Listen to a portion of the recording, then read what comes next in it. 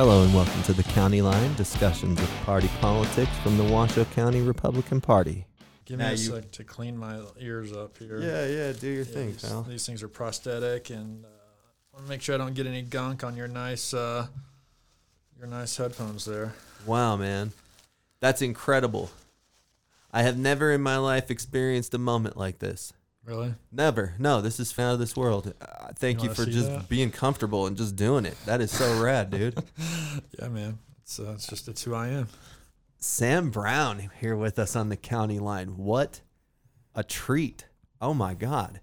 You just blew my mind a minute ago, and I'm processing what I've seen. Will you just tell me about yourself? Tell me who you are, where you came from, and just how we got here. Well, I'll try and make that as short a background intro as possible. Born and raised in Arkansas. My father was in the military.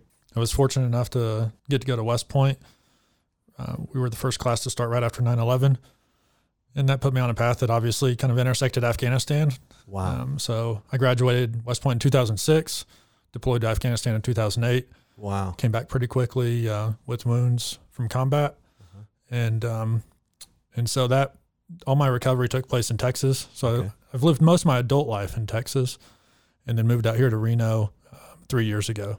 And so we're kind of here to talk about some of that stuff a little more in depth, who you are, those wounds that you're discussing, because this is just audio, so the audience has no idea. But a moment ago, you took your ears off to go into the headphones. Yeah. And for you, this is a moment of day-to-day living. This is just what it is. For me, I saw a man take his ears off for the first time in my life. Sorry, I could have done a little better job warning you on that one. It's who I am. I'm a man with prosthetic ears. Tell me how this happened, Sam. Well, it's this happened in 2008. It was September, and I was in Kandahar, Afghanistan. There's a whole long, big backstory as to kind of the build up to it all. But essentially, we were American, Army fighting forces, except we weren't really fighting. We were there as part of a counterinsurgency strategy called, winning hearts and minds. And so a lot of what we did was, I would go survey a village to, find out what kind of crops they had, and, what was their governance structure like, did they have schools for the children? And then we'd sort of try and develop a plan with non-governmental organizations on how we could, enhance the things that we thought were going to bring, democracy and peace and stuff to the locals. Sure. So as part of that, this is, like I said, September 2008. There was this big push to try and bring more electrical power to southern Afghanistan. It's a very dark, the whole country is. But there's a river called Helmand River that had a dam. It wasn't maximizing the kind of the hydroelectric, throughput that it could. And so they were bringing in new turbines for that. And so our mission in this kind of 2-week time period was to go out on a section of road that they had to bring this convoy through. It was I believe I read it was like the largest convoy operation since World War II. Mm-hmm. It involved Canadians and Brits and Afghans and U.S. forces and just all sorts of forces coming together for this. Wow. And so our little part of that was to just basically provide security over several mile stretch of this road as they were going through our battalion's area of operations. Mm-hmm. And the follow-on part of that was after they finished dropping this turbine off at the dam, and they sort of brought the convoy back through to wherever they were going, we went out to provide security again. This was about a 10-day gap between going out and coming back. And it was on the way back, guess what happened? Sure, yeah. The folks that didn't want us there saw this huge convoy go. They knew they had to return at some point. So really this was just kind of a targeted opportunity to go out and attack these forces that were in, in their area. And we were exerting some power and control and influence, and the Taliban didn't want that. Yeah. And so they had set up some ambush opportunities, laid out some roadside bombs and stuff like that in this interim period when no one was able to kind of just monitor this road 24/7. And so on this day, September 4th, we went out there, hit an IED with one of our vehicles. Fortunately, no one was killed or badly wounded. And then we just kind of sat in place and waited for these friendly forces to come through. And it was at that time that an ambush kicked off. And so I had a buddy, a classmate from West Point, was just kind of north of our position, and his platoon was attacked with mortar rounds off the mountain, the ridges, just kind of northeast of his position. And so he's relaying this information back to me, and my initial thought was, hey, it's not a real big deal. We're in armored vehicles. They'll lob a couple mortar rounds and then probably run. Well, it didn't happen. They just kept dropping mortar rounds. Coming. Jesus. And so then he kind of calls back and relays the message, hey, now we're receiving direct fire, like machine gun fire, from a village to their east. And then a quick update a moment later, hey, now we're receiving machine gun fire from the west. And in my mind, it's like, oh man, this is a classic complex ambush. I've got a buddy and friendly forces under fire, and asked if they needed support, and then he came back affirmative. Yeah. So then I began to maneuver my vehicle and a couple others that were under my command up to go support him, and that's when everything happened. Wow. And everything, we don't need details here, of course, but it's left you quite severe. I mean, you seem like you've got some head-to-toe injury. Yeah, it's in short, we hit the roadside bomb, and unfortunately, just due to the circumstances of it, it basically hit where the fuel tank was. And so I was soaked in diesel fuel and just lit on fire. Kind of, it was dusk, and there I was, just a human torch in the desert. My God, man. And I got to tell you something, as you recount that, it's again a moment where I am shook and shocked to my core. And you're describing just, well, it was a classic ambush. I mean, dude, the level of stress that our military endures just existing in a regular day. And now all of a sudden an ambush happens, and cognitively you know what's happening. Oh, yeah. And you ran straight toward it. My God, sir, I could not salute you any harder if I had 5 arms. Well, yeah, I appreciate that. It's a bizarre thing to think about when you put it in those terms. It's what I believe most of us who did serve, were, whether we realized it at the time or not, were, conditioned and just, in our heart and our mind and in training to be able to do when the time came. It's there's a sense of duty, and you don't always have to believe in the mission, but when there's other friendly forces, under fire, duty calls. Your boys. Well, tell me, I want to get a sense of now your life and your senses. How do your eyes see the world? Do you see similarly than before this occurred? Is your vision, your ears come off? Tell me how this works, man. I don't know how to describe in, just kind of physiological terms how and why I can still see the way I see. We can't really show a picture of what my Humvee looked like, but it was shredded. We're talking about an armored vehicle that the roof was just peeled off, almost like a tuna can. The turret had been, blown out of the turret ring itself. The entire right side of the vehicle was completely detached from the frame. And you just see twisted metal in this. And the bizarre thing is, I didn't have one wound of metal penetrating my skin. Amazing. It was just very bizarre. All my wounds were burns. I remember, so as soon as it blew up, I had this, this moment of just realizing we hit the roadside bomb, and I was on fire. All I could see was flames. I couldn't see anything else. I couldn't hear anything but my own voice just like screaming in agony. And the first thing I did was I had a recognition that I encountered something that I couldn't overcome on my own. Through this point, I'd overcome the challenges to be able to get into West Point. I'd been through Ranger School. I'd been through, all of my kind of pre-deployment training. There wasn't really anything that I was afraid of or that I didn't believe I could overcome. Yeah. And in that moment, I knew I was there. Like I was up against the biggest challenge of my life. I'm finally here. Something has finally beaten Sam Brown. I've arrived. Look what it took, man. Well, yeah, I mean, that's, and that's one of the encouragements. But where I found strength was in that moment of just being completely crushed, psychologically and physically. Like, I went to the only place that I believed I could have hope. And I literally threw my arms in the air and I just screamed, Jesus, save me.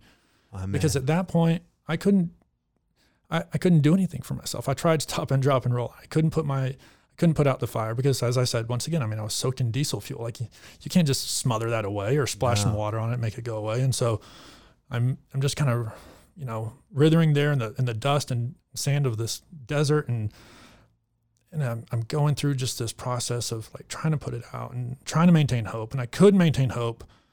And I'm thinking like everyone else is dead. The most isolated place I've ever been in my life. Right. And I remember thinking these three things. How long does it take to burn to death? What's the transition from this life to the next going to be like? Oh, and then I gave up the will to live. My God. And that was the most powerful moment of my life. I gave up responsibility for my own life. You were going to just let it burn. I let it go. And in that next moment, I heard a voice and it said, "Sir, I've got you." And it wasn't just some voice from somebody from a different vehicle. It was a voice of my gunner, who unbeknownst to me at that time had been in that very turret that I told you had been blown out of the vehicle, and how he was still alive. Person. And he's and he is the one that's now coming to my rescue, and he's smothering me with sand and putting out the flames. It was in that very moment that I went from complete isolation, zero hope, to absolute faith that not only am I going to survive, but there's purpose in all of it. Wow. You've got me weeping, brother. I got to say, man, I'm going to ask a question. Do you credit all of this to Christ? I do. Well, I'm going to just put this out then, because it takes so much introspective for most people to come anywhere near the levels of isolation that you experienced in a moment. I won't bore us with the story of my saving because, while it's very powerful for me, it's nothing like what I just heard here. I'm going to cut with some levity by telling you, goddamn, you're a handsome guy. I mean, when you're really just sitting and looking at me, you're a handsome man. And I'm glad I can't say the word, but I'm that glad that Jesus stepped in to intervene here, Sam. This is a great story. It's like nothing I've ever heard. For me, this was the greatest day of triumph. Yeah. While physically, it ushered in years of pain and just slugging out through surgeries and therapy and, just the fear of the unknown of what does recovery look like. It was also the day where out of this experience was born a motto I live by, which is the life I live is not my own. And whenever that's given me so much freedom. And that doesn't mean that I don't, live life intentionally and try and do the right thing. And just means you're looking for what that purpose and intention is now. I mean, right. What a beautiful way to live. And so as a result of that and the faith that I do have, because I am completely convinced that God saved my life for a reason, I have hope, which gives me purpose. And, unfortunately, there's a lot of folks, and it's not just military. We all suffer. We all experience trauma. And I see a lot of folks that they haven't encountered the author of hope yet in a way that helps them to slug through it and to believe that there is a better day. And that breaks my heart because I can't manufacture that for anybody else. I can encourage, I can point the way that was for me. Yeah.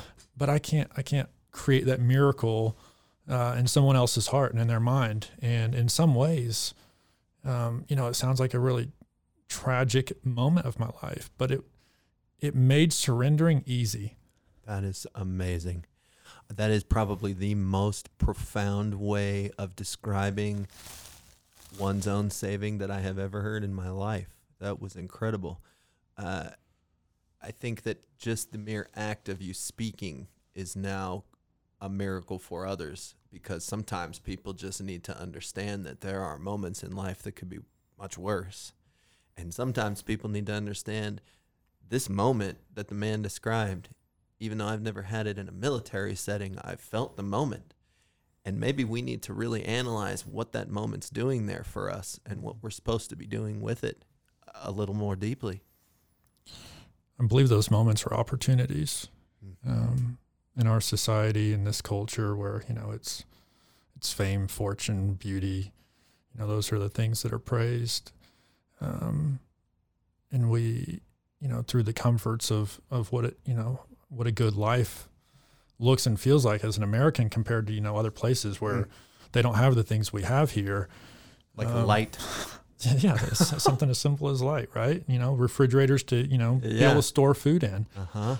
Just all the things that when you stop and think about what do we have on just a daily basis that 90% of the world doesn't have, it's created I believe almost like a weakness of our own mind that we look at our past suffering in anticipation of any future suffering as this terribly negative event in our life, where really it's an opportunity to grow and to be stronger and to then have an asset, which is something that is relatable to someone else, where you can help them get through it. And we've got this perverted, just viewpoint on what suffering is. It's an opportunity. It's not necessary. It doesn't have to be this thing that just negatively defines our entire life. And it doesn't have to be something that we run from. Yeah. There is going to be suffering. That's a part of a natural human condition. Hey, congratulations, you're alive.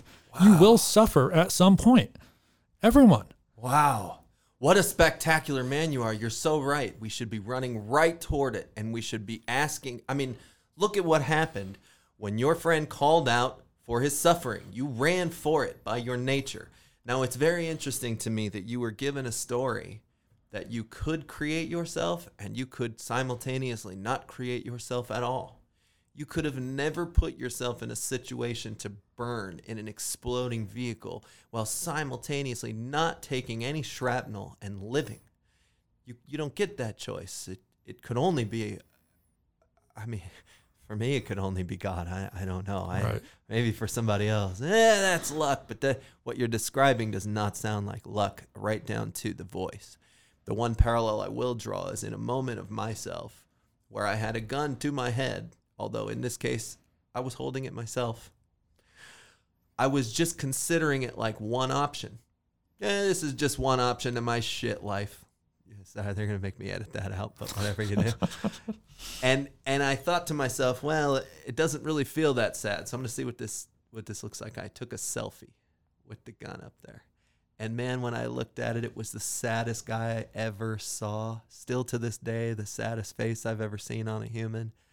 And a voice came into my head in that moment, my own voice, although I knew it was not me creating the thoughts. And it said, Brandon, I have been with you through every good and bad thing you've ever done. And if you do this now, you are walking out on me. Now, when you start describing the voice and how it comes through as God, but suddenly your gunner is standing in the figure of the sunshine lifting you up, this is the moment history is made of. Movies that will last 1,000 years are made from moments like your life. You don't get to choose that moment. It happened to you, and God bless you for embracing it and coming home and telling us what it's really about to be American. Just think what this world could be if we had the humility to allow other people to come alongside us and help lift us up when we're down. My God. I think we're all looking for hope. Sometimes maybe we forget that we can be hope. And this is true. Sam, you're going to be the keynote speaker for the Lincoln Day dinner coming up. I don't think they could have chosen a finer human, a finer soldier, a finer man. I've had 21 and a half minutes here with you. And I just love you so much, man. Appreciate that. It's give God the glory. We love you, Papa. Yes, we do. Sam Brown, thanks for being with us on the County Line today. All right, Brandon, appreciate your time. To make contact with the Washoe County Republican Party or the County Line, please call 775-827-1900 or visit www.washoegop.org.